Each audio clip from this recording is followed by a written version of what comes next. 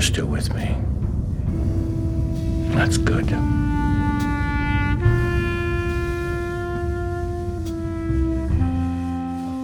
Hello and welcome to A Damn Fine Podcast, the show that has rewatched and is now currently watching Twin Peaks and Twin Peaks: The Return. I'm Tom with Merritt. With me is Mr. Ron Richards. How are you, Ron? My head is full of questions and answers. No answers, but excitement.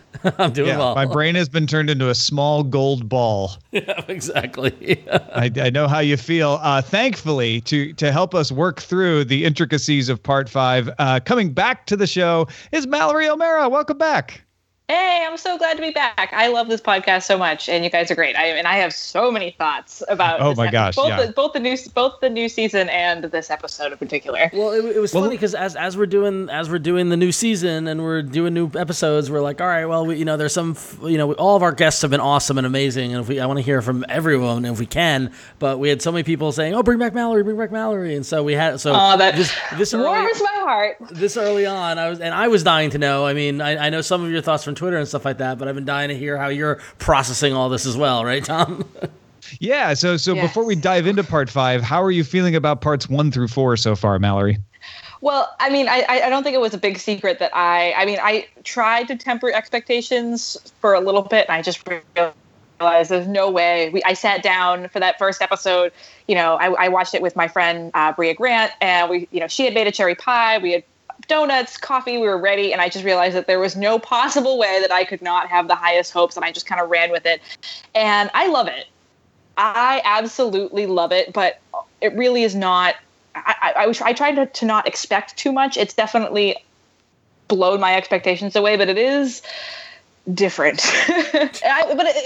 Understandably so. I'm glad that it's different, and I'm glad that it's not that I thought that Lynch was going to give us like, oh, all right, here we go, we're back in Twin Peaks and everything's exactly like we thought it was going to be. I'm glad. I'm sort of stunned by the scope of it, and I think we even see more of that in this episode now that we're not only out of Twin Peaks and out of the West Coast, but we're out of the country. Yeah, right. In Argentina. Definitely. And I love it. It's funny because so it's been what 3 weeks since the return started, right? Since we had that fateful night of the first 4 parts, and then we had this drought of 2 weeks where we had to wait for new stuff. I know we got like almost 25% into a new season, and then and you have to wait. And now even after tonight, I'm like, oh, the progress has suddenly become so slow.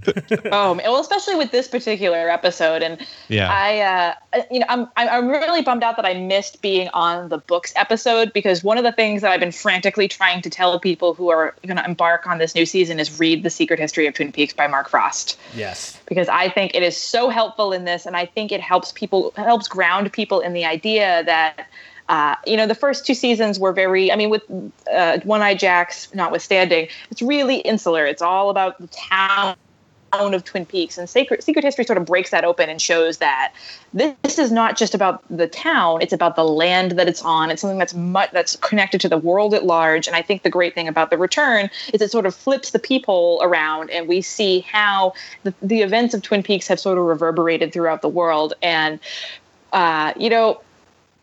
sometimes it's hard to be patient, because I know it's with New York, Argentina, Pennsylvania, Buckhorn, Twin Peaks, it's a lot of locations, a lot of things happening. But this episode I was like on pins and needles the entire time.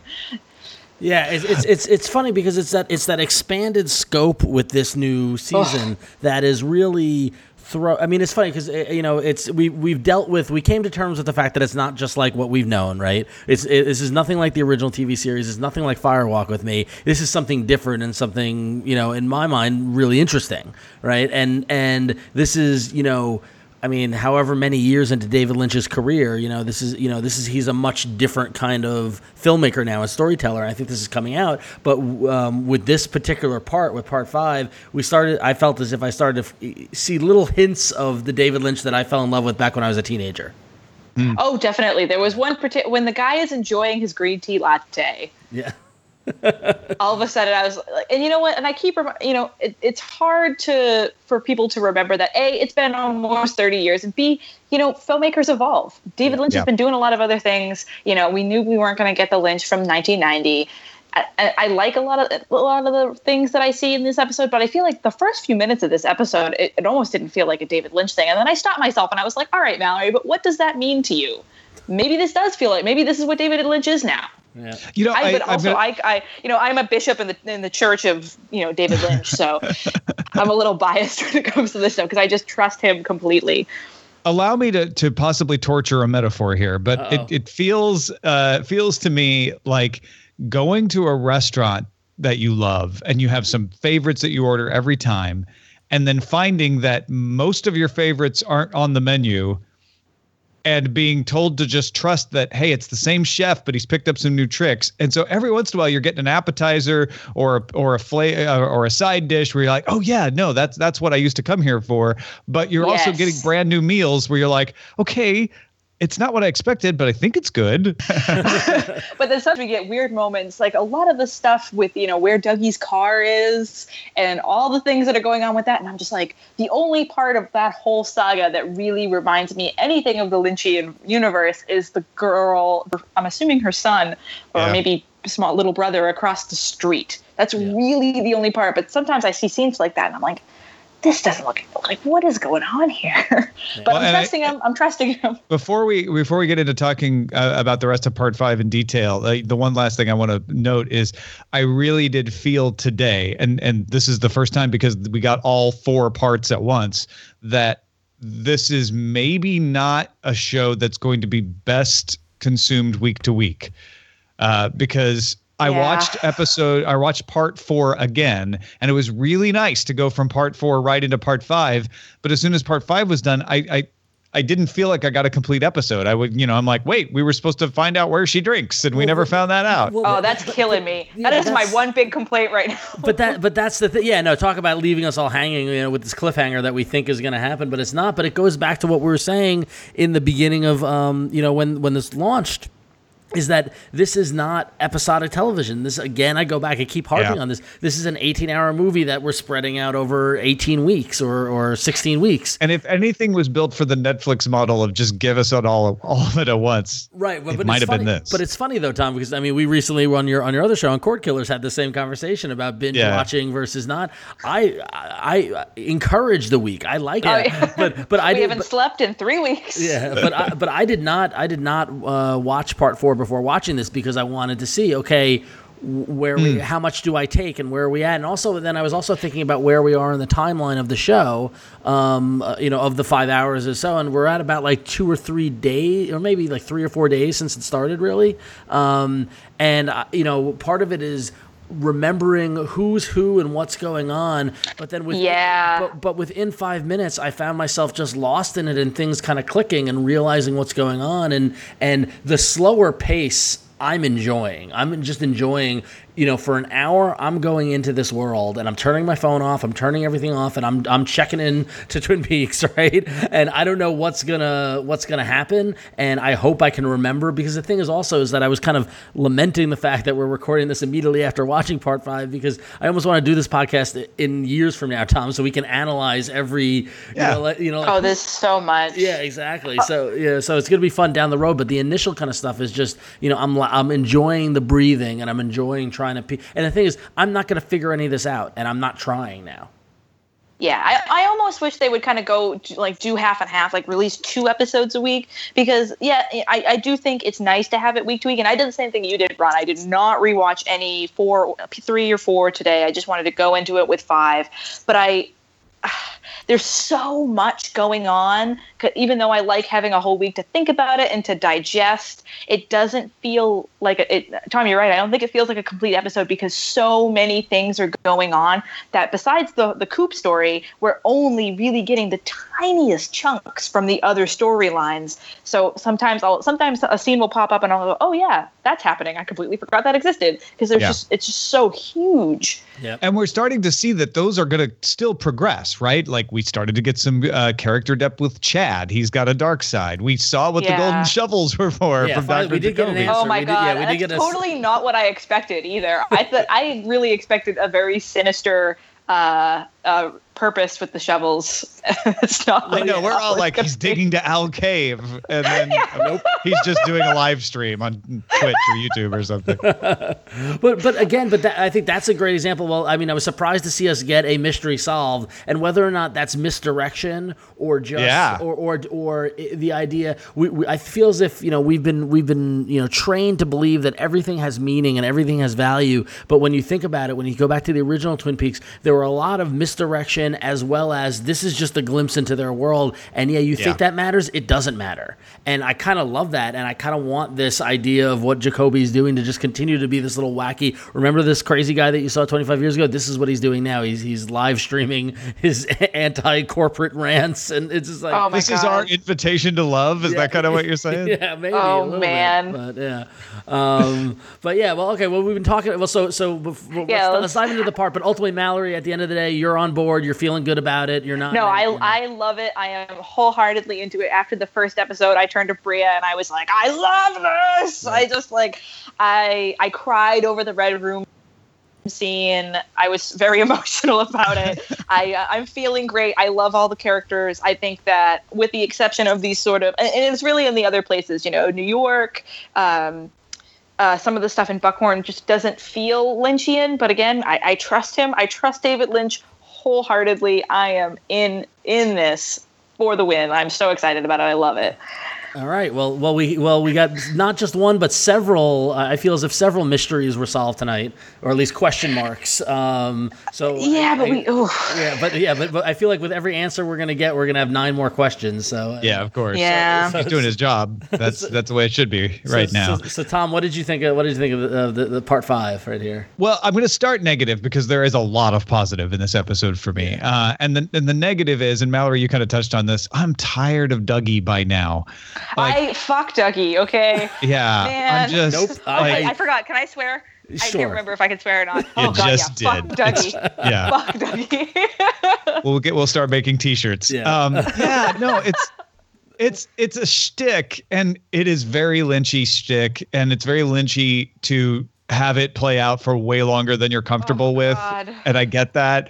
But I don't know if it's just that I'm so longing to see Cooper back, or whether it's just that Dougie is so frustrating because he doesn't do anything, or both. Well, and the fact that everybody has to say the name Dougie whenever they address him, so it's just like getting hit by a battering ram of Dougie, and it's just so annoying. Here's the thing, though. Here's the thing is that, and I was telling Tom about this before we started recording, is that at one point, so my girlfriend is not watching the show. Like, she's not a Twin Peaks fan, whatever, but it's hard to... My boyfriend's the same way. Yeah, but it's hard to avoid me watching it, and it's on or whatever. And so she was just puttering around the apartment, and when in the middle of one of the Dougie scenes, she just turned and looked at me. She's like, how long is this going to go on for?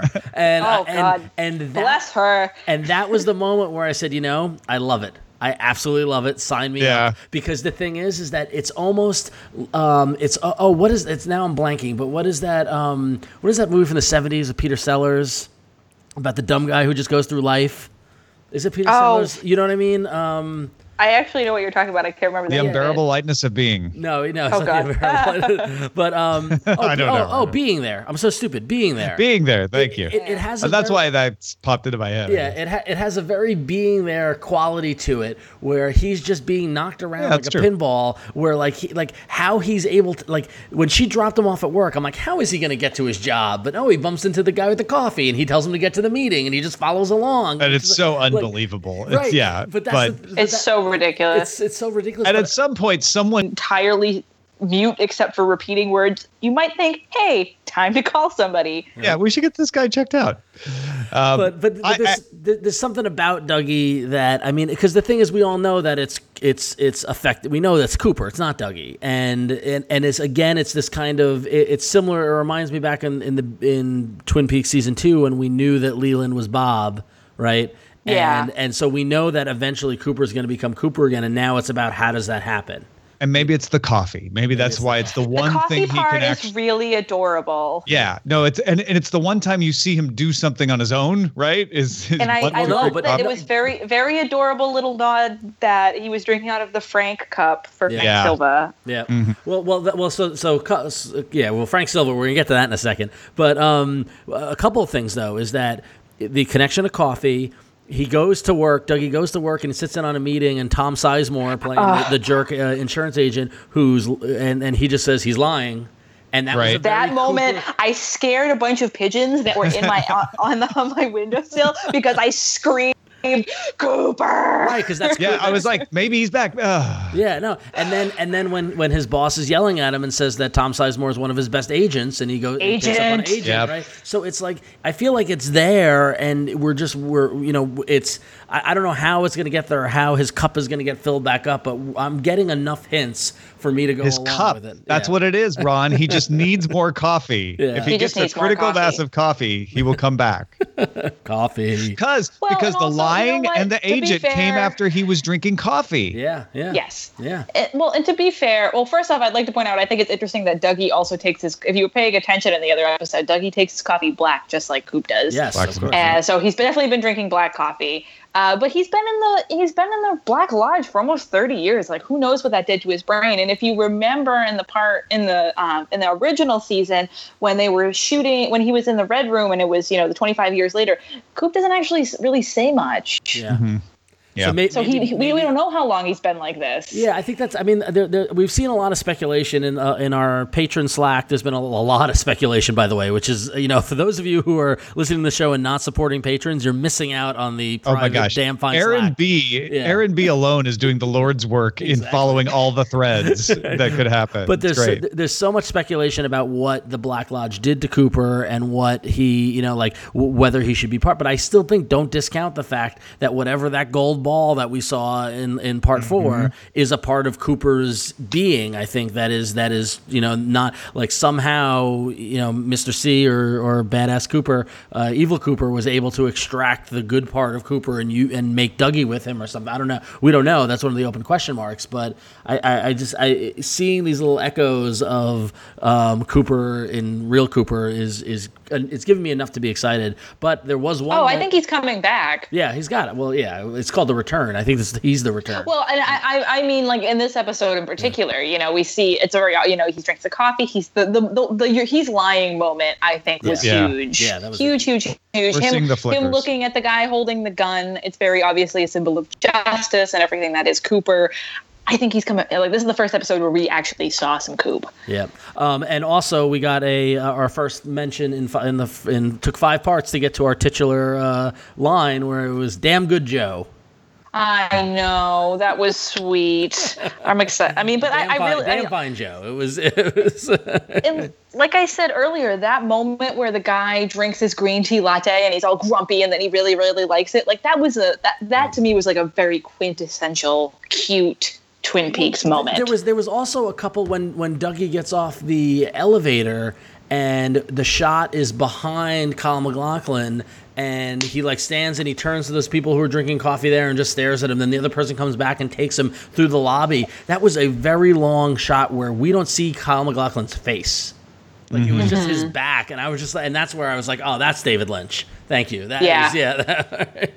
Well, let's talk about what's happening with Mr. C, because I think one of the best scenes in this episode was the scene at the very beginning of the episode where Mr. C predicts that the food is coming. Yep. And I'm like, that's an Agent Cooper move right there to just be able to know this is what's going to happen. And then that mirror scene where I loved that. And that answered the big question is what were they going to do with the absence of Frank Silva, who passed away and can't be Bob? We got that answer big time. We got a flashback to the original Bob and the doppelganger laughing on forward reverse, and then that weird face morph thing in the mirror when Mr. C asks if Bob is still there.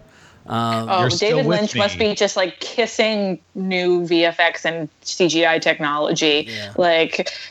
There's so much of it in the new season, and I can't tell if that's just because he discovered it and is in love with it, or it was so bad in the 90s. It was just so much more salient. He didn't use it as much, but there's much CGI. I think it becomes. I think somebody must have sat him down. I was like, "Listen, if you want, or maybe who knows? I mean, I'm completely speculating, but it's got to be the kind of thing now. It's the George Lucas syndrome. Now you can do the things you wanted to do."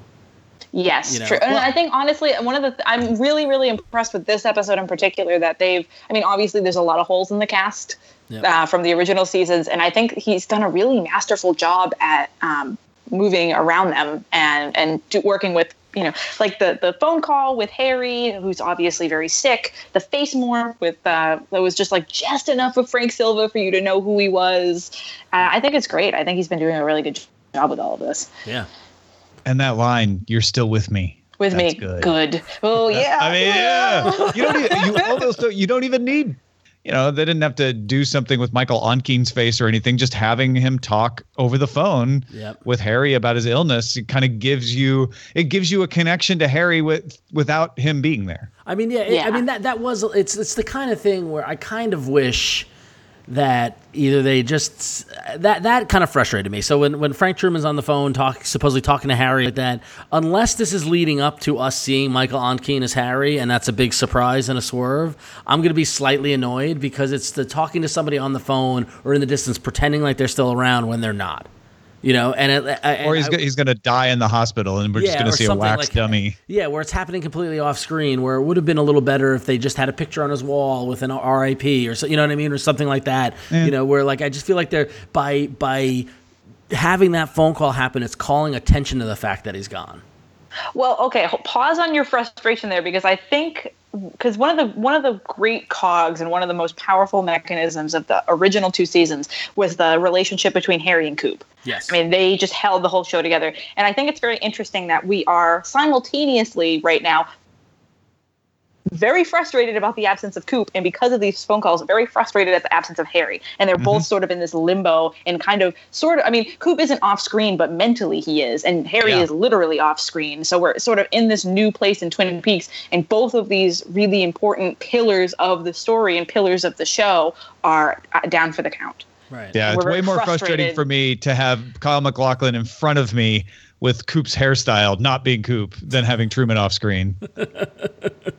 Yeah, I suppose. And because of that, I think it's a very interesting dynamic between those two things because, Harry is technically physically in this world okay mentally in this world, but physically he's not doing well, and Coop's the other way around. Yeah. No, that's really good. Yeah. And just to wrap up Mr. C, we come back to him at the end where they give him his one phone call, and he uses it to set off the alarms in the prison, and I'm expecting him to walk out or something. Yeah, and what he the just hell? Sits there. Yeah.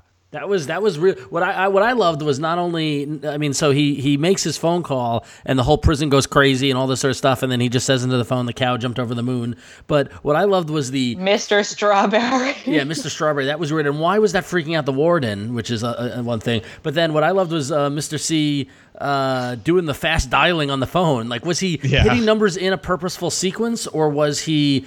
I mean, I don't know. Who knows what he was doing? But then he was phone freaking. I guess. Yeah, exactly. To save a blue box. It reminded me though of earlier in this part when the guys who were in Vegas trying to kill Dougie, and they call, I guess, their boss and tell him it hasn't been done yet, and she takes out an old BlackBerry and hits buttons, and that triggers whatever the box in Argentina was. Like, so was Mr. C's call related to the box in Argentina? Maybe. Interesting. Yeah. And what did it shrink into? That was weird. Yes, that was very strange. But for me, it kind of made me laugh. And I don't think this was intentional at all. But I sometimes wonder if David Lynch just doesn't know how phones work, or like how buttons work, because there's so many scenes in the first 2 seasons of Kyle MacLachlan on that like calculator thing or whatever he has, like very obviously doing a shitty job of like fake typing and just like pressing a bunch of buttons. Yeah. And that's what it reminded me of, but I don't think it has any actual connection. I just think it's just like something about either Kyle MacLachlan or David Lynch are not very good at scenes with phone keys. So now, speaking of the woman on the BlackBerry who's all frustrated, the people on the ground in the car who have staked out Dougie's car seem to be fine with it, and so they take off. And then we see the kids in the black car show up, and this is another extension of the kids in the first 2 seasons of Twin Peaks were 50s ish. Yep. These kids are very 70s ish. Yes. And wow, I did not. I expected them to just be like trying to trash the place or whatever. I did not expect them to try to steal the car that then blows up on them and then leaves a burnt body that will be difficult to identify, which will make the Make guys it in the look like white car Dougie. think that they got Dougie, and yeah. Oh, right. I didn't even think about that. I was just more caught up in that. Yeah. I'm so glad the kid didn't get blown up. The little boy. Yeah, from across me the too. street. Yeah, Yeah. the little boy eating all the saltines. Yeah, Oh. I know. It was his drugged out mom. But yeah, no, that was for a moment. I was like, so the son of the boy of the drugged out mom or whatever relationship. The boy with the drugged out. Yeah. goes across the street and is trying to titch the little black thing on the bottom of Dougie's car, and I thought maybe it was a tracker or something, but turns out it was an explosive. And yeah, and so I thought I was like, you're not blowing up that kid, David Lynch. Yeah. You are not going to do that. And thankfully he did. Thankfully he did not. But it's the whole whatever's going on with Dougie in Vegas is. I mean, real Dougie. Like, I want to know who are these people he's into money for, and then Yeah, David Lynch is really into casinos, man. yeah. Oh man. Like he loves a good corrupt casino. Yeah, yeah, exactly. We meet the casino owners, I guess, or bosses with Jim Belushi and the guy that was on. I was wondering how Jim Belushi was going to fit in. That was great. It was a perfect part for him. And that other guy whose name I forget, but then they deal with the casino manager who allowed Dougie or Kyle or Agent Cooper to win $425,000, and they beat him up, and so we get kind of continuing behind the scenes of the casino. I'm very interested to see how the casino connects to the world of this at large, because a lot of the stuff at One-Eyed Jacks and Twin Peaks wasn't supernatural or really connected to the mythology, but it's connected to Ben Horne and the Horne brothers and just by proximity to Twin Peaks. But Vegas is not in proximity to Twin Peaks, and none of the original cast, as far as we know, are connected to this casino in Vegas. So I'm interested to see where the storyline goes if it isn't connected to the mythology or any of the other big arcs. And we don't know at all, but if you go back, if you remember, was it part 2? Or I think it was part 2, but there was a scene in Vegas with a young guy reporting to a guy at a desk, and he says, "Why do you work for him?" And the guys looked at him and said, "If you knew him, you wouldn't ask that question." So yes, it's tied into something, and we're gonna find out. Could be the billionaire behind the box in New York. Yeah, could be the same guy. Yeah. Good point. Very good point. I want to go back to Mr. C though, and later in the episode, we see a special agent Tammy Preston from The Secret History, and she's analyzing a photo of Cooper, and she's looking at a photo of Mr. C. How did she get a photo of Cooper from inside the Black Lodge? Yeah. I thought the same thing. I was like, what the hell is going on here? Those are red curtains. It was a nice publicity shot that they had conveniently. But but one thing, and mine might be crazy. I need to go back and and pause it when watching it back on Showtime on YouTube TV. But when she's looking at the fingerprints and she zooms in at the fingerprints, I saw maybe I'm going crazy, but I kind of saw an image of Mr. C in the close-up fingerprint on her screen. Oh, that's interesting. Yeah, I couldn't tell what she was so interested in. I couldn't tell. I couldn't tell either. I was watching it on my laptop. So go back and look at it closely. And I'm going to look at it after this. Maybe I'm wrong. Maybe I'm right. But it looked like there was like an image in the fingerprint. So who knows? Okay. Was it the ring finger? I think it was the ring finger. Yeah, I think it might have been. Yeah. So maybe I'm crazy. Maybe I'm seeing things. Who knows? But I was trying to figure out why she was looking at that. But then also, has she had a speaking part yet? Yeah, she spoke. She spoke in the first scenes with David Lynch, with Gordon Cole and Albert. Yeah, she spoke in. I'm waiting for her to get some ass kicking. Yeah, I feel like up. Yeah. I hope so. Yeah. But then also related to Buckhorn, Montana, we get where's Buckhorn? Where is it? Montana or North Dakota? South Dakota. South Dakota. Right? It's all the same. Sorry, anyone listening in South Dakota, I apologize. But we see the Pentagon, and that they got a blip on Major Garland Briggs's fingerprints. I'm very excited about that. Right. No, speaking of rings, so his body. The stand-up comedian who is also the coroner found Dougie's ring in what appears to be a body. I'm going to phrase it very carefully. A body that returned the prints of Garland Briggs. Yep. Because this is the 16th time in 25 years that they've gotten a hit on those prints. Yep. Yes, this whole thing is just fascinating. I am super excited about this particular plot thread because it's just this plot thread is all the things that I loved about the Secret History of Twin Peaks. So I'm watching it very, very avidly. Well, it's going to be interesting because, we see the Ernie Hudson in his role at the Pentagon in the Air Force, and he tells the person reporting to him about the hit on the prince, and he's saying it's not going to be anything. If this is real, but if this is real, we got to alert the FBI. So I'm excited to see Ernie Hudson and David Lynch and Albert team up. my God, that would be just amazing, right? Yes, that'd be so good. So that was a pretty big revelation. Is that we speculated, Tom, a couple episodes ago, that is the headless body Major Briggs. I think Connor was the one who brought that up, right? So I think the best part of this is that I'm still not sure. Yeah. The fact that they said this is the 16th hit in 25 years, I'm like, okay, so are they making clones of him, or are they faking his fingerprints? Maybe, I just don't know. This actually harkened back to me to the original murders of the original seasons. If this is the 16th time they've gotten a hit on this, is this the 16th time there's been some lady's head on a weird bloated monstrous headless body, with Major Briggs' prints? Is this... What I took that to mean is that if this is the 16th time this has happened, this is the 16th time this has happened exactly as it's happening now, all over either world or the country. Yeah, maybe. I mean, who? So is that Dougie's newspaper under their fingernail?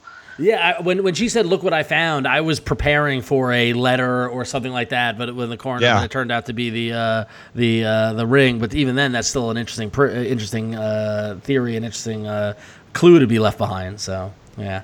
Also, when we were talking earlier about how elegant it was to have Harry Truman, in the show without being in the show, and how great it is, and how elegant they're bringing people, this would be the most macabre way to bring someone back. Oh my God, exactly. That's some fucked up shit, man. That's really weird. Well, we've already had his floating head in space, right? Right. That was almost elegant, though, right? That's a dream sequency kind of thing. Yeah. Yes.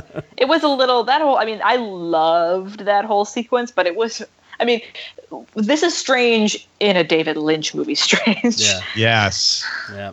But I loved it. Sure. Well, talking about David Lynch movie kind of things, as we move back to the actual Twin Peaks, so much good, and I got so excited at the return to the diner, and I literally yelped and said to my girlfriend, I'm like, Norma. Right. Me too. I did the same thing, and I scared the pigeons again. I don't even know why the pigeons bother sitting outside my window anymore, because I screamed. They're trying to watch the show. But although this whole sequence, first off, can we talk about Mike before we even get to the diner? Oh right, yes, absolutely. I cannot love. We all knew that's exactly where Mike was going to end up later in life. He's just this asshole suit guy. So I love that, and of course, it's he's the boss of Shelley's daughter's shitty boyfriend.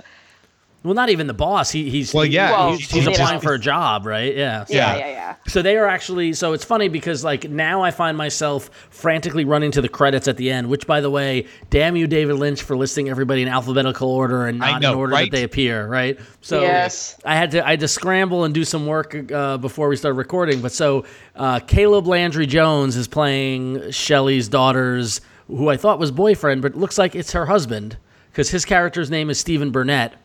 And we meet Shelley's daughter at the diner, who's played by Amanda Seyfried, and her character's name is Rebecca, quote, Becky Burnett.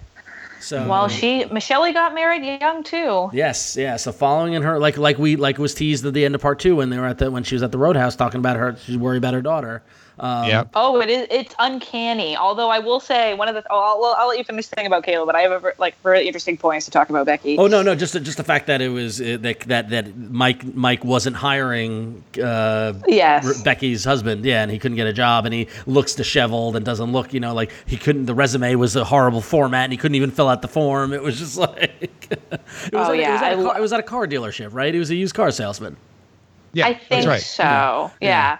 Well, I love this whole sequence because one, it's obviously very it's Twin Peaks, and I got super excited personally because when I went up to Snoqualmie for Christmas and last Christmas, the Double R was still, or Tweed's Cafe was still covered in Double R to go stuff. Yep. So, and I've Nice. been wondering what that looked like, and I'm excited to see that Norma has like upgraded the Double R to be a little bit more modern with the to go stuff. And I love this whole sequence because you see it's just like over and over again, these women cannot escape this trap of like finding some shitty guy with a nice car, young. I mean, Shelley is almost doing exactly what Becky's almost doing exactly what Shelley did with Leo. Yeah. But it takes a sinister bent at the end, not just because they're doing drugs, but because as she's high, they're driving as she leans back on these red velvet cushions. Yep. And all of a sudden I think it kind of takes those two parts of Twin Peaks and just merges them together. You got the small town stuff, and all of a sudden it took a little bit of a sinister Twin Peaks mythology bent to me at the end. Yeah, well, and I was like, ooh. I couldn't help but to think of Laura. Like that's God, the kind of totally. situation where so when Becky does the line of coke and then they drive off and he puts on the radio and Tom I giggled with glee because it was our first instance of diegetic sound. Yes, right. Yeah, as Steve or Steven puts on the radio and it plays awesome. Oh, I forget what song it is. But an awesome. I love the way you love me. Or I love how you love me. And the lyrics are so perfect at describing the fact that she loves him because he excites her with his fast car and she does drugs with him. It's like the entire codependent relationship is just summed up in the look on her face and the context of the scene. It's so well done. So it's I Love How You Love Me, and it was performed by the Paris Sisters, and it is just, and it's the shot of the overhead shot of her hair and the wind and the light is kind of going. You get the sense that the car is driving, but we don't see the motion, and it was such a great David Lynch shot, and with the music and everything. Oh, it was so good. That might have been the high point of the episode. I think it was like. Oh, I know. 100% agree. That was my favorite moment. Yeah. I loved it because that's also it makes me happy. I mean, not for Becky. Shit's not going to go well for Becky. No, definitely not. Calling that now. Yep. But it makes me happy to know that she's not doing exactly what Shelley did. There's something else going on with this girl. And it kind of, I know Twin Peaks, we've talked a lot, or you guys have talked a lot, and I've talked a lot with people I know, that this is, what's interesting to see is how Laura Palmer's death has affected Twin Peaks, and how later on, now almost 30 years later, Twin Peaks has sort of opened up and it's not as insular of a community anymore, but the darkness that was there and it was corrupting youth and corrupting people and not even just the mythological things, but everything about Twin Peaks is still there and still working. Yep. Yeah, and in fact, we see that in the Roadhouse towards the end, which is my God, that scene was so scary. Yeah, you've still got a bunch of hipsters invading this place, and Trouble is playing Snake Eyes. But whoever that guy is who gave Chad the money and shows that Chad, who we didn't like already, is on the take and corrupt. Oh man, that guy I knew from the get-go. Do we want to know who that guy is? So that guy was played by Eamon Farron. And according to the credits, his character's name is Richard Horne. Oh, that's Richard Horne. Okay, that was going to be another thing I wanted to bring up is I saw Richard Horne in the credits, but I did not recognize the name of the actor. Yep. Same. So, wow. So who is Richard Horne? Is this Audrey's son? Is this Ben's? I will shit a brick if this is Audrey's son. No woman who looks like that could ever create a man who looks like that. Yeah. I'm sorry. It's very cruel. I hope this actor's not listening to this podcast, but there's no way that's Audrey's son. Yeah, I don't know. We'll find out. I've got to say, that scene was very disturbing. Obviously, that guy's a bad guy. Oh, my God. Obviously, Johnny's son. Yeah. Yeah, it's clearly Johnny's son. Wow. But that's why it's so messed up. Nice. Wowie. But I don't know, like the grabbing the girl by the neck and being so that was so terrifying. It was very disturbing, and I kind of wanted them to come back to the Roadhouse and have some comeuppance because I was left feeling so disturbed by seeing that happen. This is the problem with 18 parts. That's probably still going to happen, but just not now. Yeah. So Richard Horne. So definitely. I mean, you got to look at the credits now. This is what I'm learning. Like after you finish, it's immediately to be like, all right, who is that? What is that? Who's this? Well, because I don't know if you could solve this one, and I couldn't solve it from the credits. Who was the guy smoking listening to Dr. Jacoby because it was great seeing Nadine. Oh, that was Jerry. That was Jerry Horn. That was Jerry Horn. That was Jerry? Oh, Yeah. that's why I didn't recognize it because I didn't recognize him when he was in the scene earlier in part one. Yeah, no, he was smoking, I was a joint. so excited. Okay. Yeah. Smoking a joint and watching YouTube on his tablet, just as you do in Washington these days. Sure. Yeah. I think that whole scene, was hilarious and perfect. I just think that's exactly what Dr. Jacoby would be doing, Dr. Amp with the flashlight, with the little wing. Like, that is such a hilarious, perfect way for him to develop. It's so funny that Jerry's, smoking up and watching him on his iPad. And then, like, Nadine, like, adorable grandma she is, like, happily watching it in her living room as she sips out of her sippy cup. Like, that whole... So good question though about Nadine though is that was she in a living room or was she at like a desk? Like I was trying to figure. She was at a desk. Yeah. Yeah, it looked like she was like at a job. Oh, I don't or know. Something. Yeah, I don't know. It was Well, I couldn't tell if it was a job or if she was just at her home. Like like my parents for a long time had a computer at a desk. Yeah, that was the computer area. Like I felt like that's kind of my grandpa still has one of those, so I'm wondering if that's what she's doing. Yeah, although, and I noted that she's still wearing a wedding ring. Yeah. So I'm good eye. I'm concerned because one of the only things I care about in life is Big Ed and Norma, and I'm really concerned maybe about she married that. Mike. He's got a good job at the car dealership. He's gonna come home. Maybe. He's like, you won't believe this kid who applied for a job today. It's and she can't wait to tell him all about Dr. Amp's new sweet podcast. Yeah, and his $29.99 golden shovels. Oh my God, that was like one of those moments that was just like, first off, it's so weird to see Dr. Jacoby say the word fuck. Yeah. Yeah.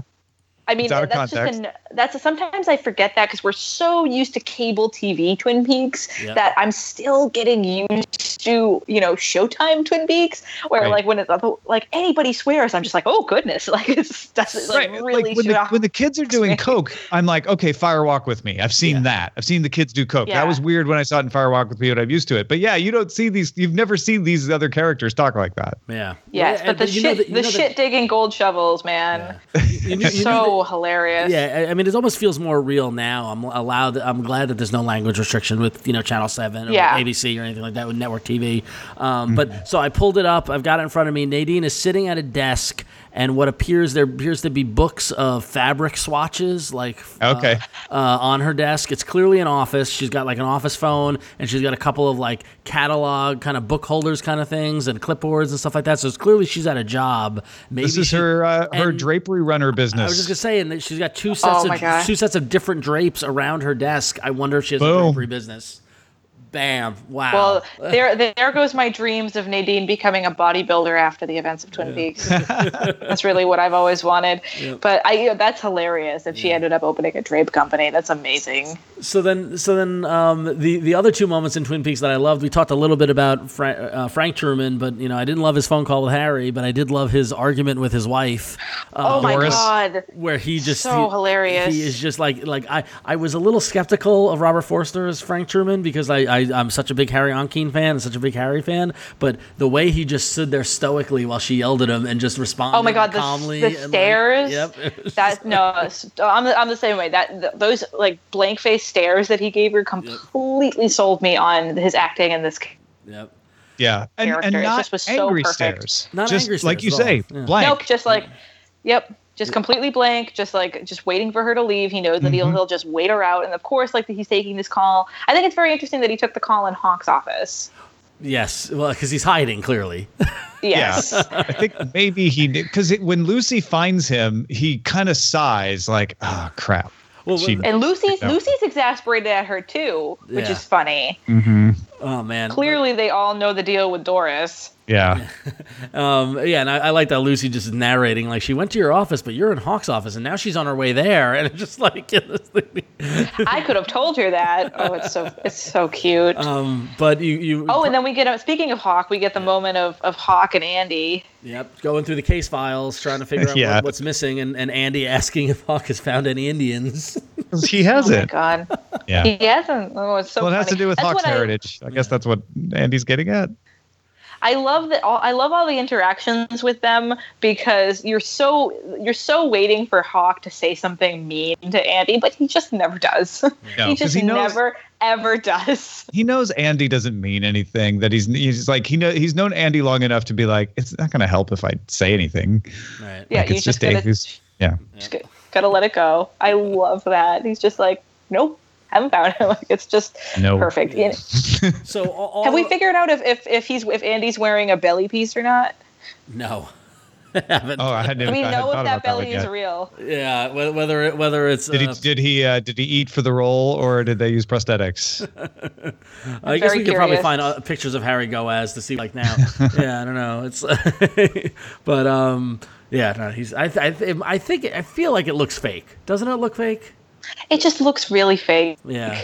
Oh, there's a lot of donut boxes there. Yeah, it's true. A lot of donuts. But all right. Well, so is there any other things that we noticed from this episode, or?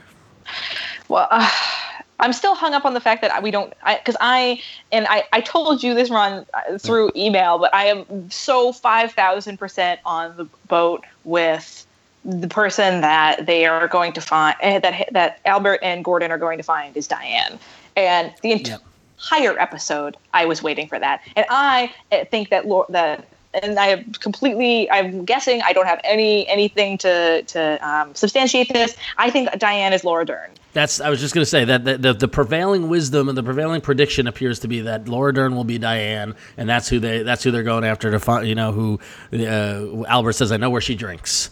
So I'm trying to actually avoid reading more about it because I was distracted this episode because I was just like every scene I was waiting for Laura Dern. Well, that's the lesson of this is that we can't have these expectations. Right. Yeah. No, I totally. Because they say I know where she drinks, and they show the Roadhouse. Yep. So when they went to the Roadhouse this time, I'm like, aha, here it comes. I'm like, oh no, that's not what we're doing. Yep. Yes. But it's definitely we're gonna need to. I think that the story of part 5 is that we're gonna need to take a deep breath. And Tom, I'm looking at you, and we need to just go with the flow and lower our expectations and just see what comes.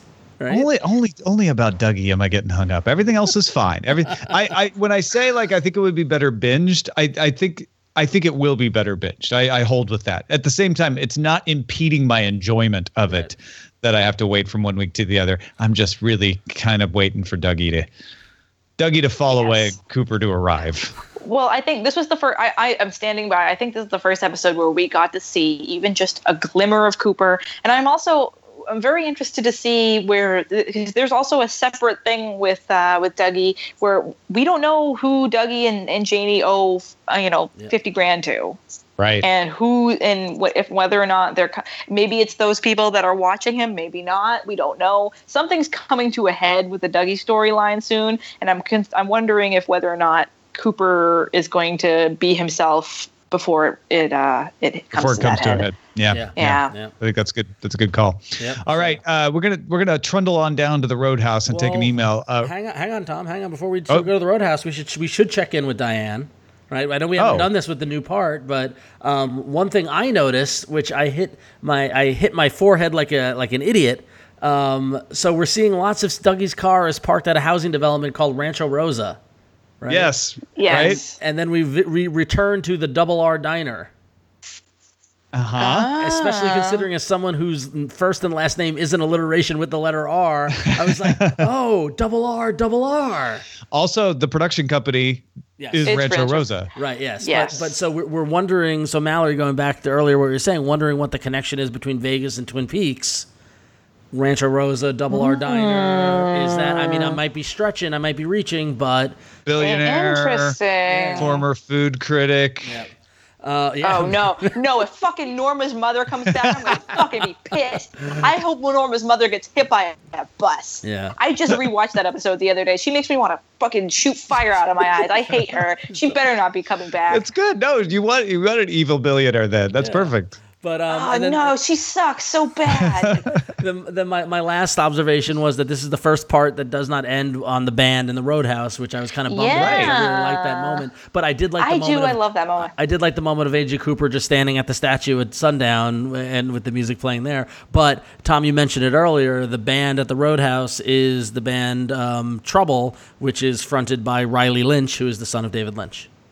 I was wondering that. Yep. I saw that, I wasn't sure if that was a Lynch child. And then my last one, which I think is the biggest one, which I'm sorry, I know we're running long, but I want to get to this. This episode had in memory of Marv Rosend, and that was actually the actor who played in this episode Toad. Who, when Norma says, "Toad, the bread's here," and he comes out from the comes out from the kitchen. He just played "quote unquote" chef in Twin Peaks: The Missing Pieces. So he was originally shot as a chef in the Double R Diner, and they give him. I don't know if this is supposed to be Toad from the show, because remember Toad was the big biker guy, right? And if he became a chef at the Double R, who knows? But apparently Marv Rosend died in 2015, about a week after filming this, and his family actually didn't know he was filming Twin Peaks. He told them, "I have to go shoot something. I can't tell you what it is," and then he passed away. That's amazing. They found out it was Twin Peaks after he passed away, and so he died within 2 weeks of The Log Lady of Margaret Coulson. So so there's our, we saw the first few parts had, in memory of, with Don Davis and Frank Silva, and now here we get another. Unfortunately, we lost another family, the member of the Twin Peaks family of Marv Rosend, but it was good to see him coming out of the kitchen. So there you go. Rest in peace. Yeah. Oh, that's sad. Yep. So. And yeah, he's a guy. He's an actor. He's got 4 credits. He was in a movie called Sweet Revenge in 1976, where he played a policeman, and then nothing until 2012, where he was in a show called The Return, which ironically was called The Return. And then in 2014, he was the cook in The Missing Pieces, and now he's Toad in Twin Peaks: The Return. So. Interesting. Yeah. So clearly one of David Lynch's folks. Anyway, all right, that's all I got, Tom. So. All right. Yeah. No, I had no idea you had so many notes. Those are great. I'm trying to bring back the essence of Damn Fine Podcast here. Good to know. All right. From the Roadhouse. And first of all, I want to say thanks to everybody who's writing in. We're getting way more emails now. And if we don't read your email on the show, it doesn't mean we didn't read it or appreciate it. We love getting them and the posts on the Patreon and the folks in the Slack. But we're going to talk about what Rick wrote this time. He said, "I loved episodes 3 and 4. I agree. We are 20 minutes into a 2-hour movie. If you talked about opening scene, the repeat of the Laura Palmer telling Cooper, 'I will see you in 25 years,' Cooper is wearing his FBI pin. The black and white scene with the giant, Cooper is not wearing his pin. Scenes in the purple landscape in part 3, Cooper with the FBI pin. Cooper coming out of the electrical outlet, and through what we have seen so far, no pin. So Dougie Jones is not Agent Cooper from the original television show. # not my Cooper," says Rick. Wow. Huh. Okay, well, I think we all agree that Dougie Jones is not Agent Cooper, right? Like, well, the Dougie that was originally there, that no, but I think what Rick is saying is that the Cooper that came through the electrical outlet is not the original one. But he has the key to the hotel room. Yeah, that's kind of. He's the key to the. We didn't mention that bit. The key getting mailed back. Right. Yes. I think that's gonna show up on somebody's radar. Yeah, absolutely. I mean, I'm kind of curious if the mail will do that. I mean, back in the day, you could drop something in the mailbox with a "please return to this address" and it would go there. Now, will that happen or just get thrown out? No, I think it still works. Yeah. So, two things. First off, we have to figure out exactly when the scene with the giant happened in the timeline. We don't know when that happened. And two, not to be nitpicky or anything, but he didn't come through with the shoes. So that's kind of where I'm going, is maybe the scene with the giant happens after he has come through the electrical outlet then. Yeah, because we don't know when that happens. Yeah. Because if he loses the pin in the transfer, right? Yeah. Who knows? Just saying. Good what we have to do is we have to look. So Rick, can you watch the scene with the eyeless lady and see if he's got the pin there? That's what you should do. Yeah. Man, it's a lot of work analyzing these episodes. Yeah, no kidding. Man, and I think when he says all of you people. when he says scenes in the purple landscape, I think he might be talking about that with the lady. Yeah. Interesting. Okay. Yeah, the purple landscape. Yeah, that's what people are calling the purple room. Okay. Yep. We'll see. Time will tell. But yeah, keep the emails coming in, please. It's honestly, I mean, it's a continuity error. That's it's probably continuity. I know. Yeah. You never know. Some poor some poor costumer lady is just like crying right now. Like, oh crap, the giant seed. I forgot the FBI. She just found it in her pocket. She's like, no. But yes, like you were saying, Ron, keep the comments coming. So much. It's been overwhelming, and seriously, the patron Slack is just out of control, and so you definitely want to get on that too. That's a lot of fun. damnfinepodcast.com, feedback at damnfinepodcast.com, of course, patreon.com/damnfinepodcast. You can follow us on Twitter at damnfinecast, on Facebook at facebook.com/damnfinecast. Mallory O'Meara, thanks so much for joining us again. This was fun.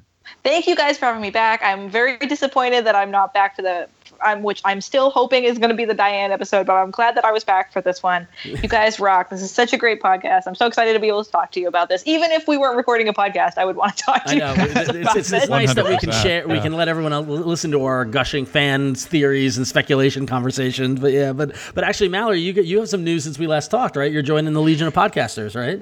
I am. Thanks for letting me plug it. Me and actually the aforementioned Bria Grant, who is the reason I know Ron, is a good friend of mine, and her and I have created a podcast that is on Maximum Fun, and it is called Reading Glasses, and it is a weekly half-hour-long book podcast where we don't talk about books themselves, we don't review books. Don't worry, it's not another annoying podcast where if you haven't read the book, you can't listen to the episodes. We're talking about reading itself, so we're solving your reader problems. We're talking about things like what's the best book light to use, what's the best e-reader to use, what's the best position to read in, how do you find new books, how do you get the most out of your library. It's all about book culture and reader lives and improving the way that you read and helping you read better. And it's launching June 8th, so subscribe and listen to me talk about books if you like books. Awesome. That's fantastic. What a great idea. We're super excited about it. And I will say, caveat, it's not just for Uber readers. If you are a casual reader, if you're a comic book reader, anything, it's just dedicated to readers themselves. So it doesn't matter how you read. It doesn't matter what you read. This podcast is for you. It's called, they go to find Reading Glasses. They can go. We haven't launched yet, so I think it's going to all the normal places for podcasts is on iTunes. You can subscribe there. You can find us on Twitter, Reading G Podcast, on Instagram, Reading Glasses Podcast. I think it's going to be on iTunes. People can follow you on Twitter. You have a new Twitter handle since we last spoke as well, too, right? Yes, I know. I had to get professional. It's terrible. Ugh. I am now Mallory O'Meara. So The fun's over, guys. So people should just no longer. Yeah, you can just follow me on Instagram and Twitter. You can just follow me at Mallory O'Meara. I'm no longer Sexoskeleton. Very sad day. Long live Sexoskeleton. So. Long live Sexoskeleton.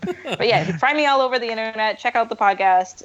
If you like this if you like hearing me babble and be really, really excited about Twin Peaks, you're probably going to be really excited to hear me babble and be excited about books. All right. Excellent. Awesome.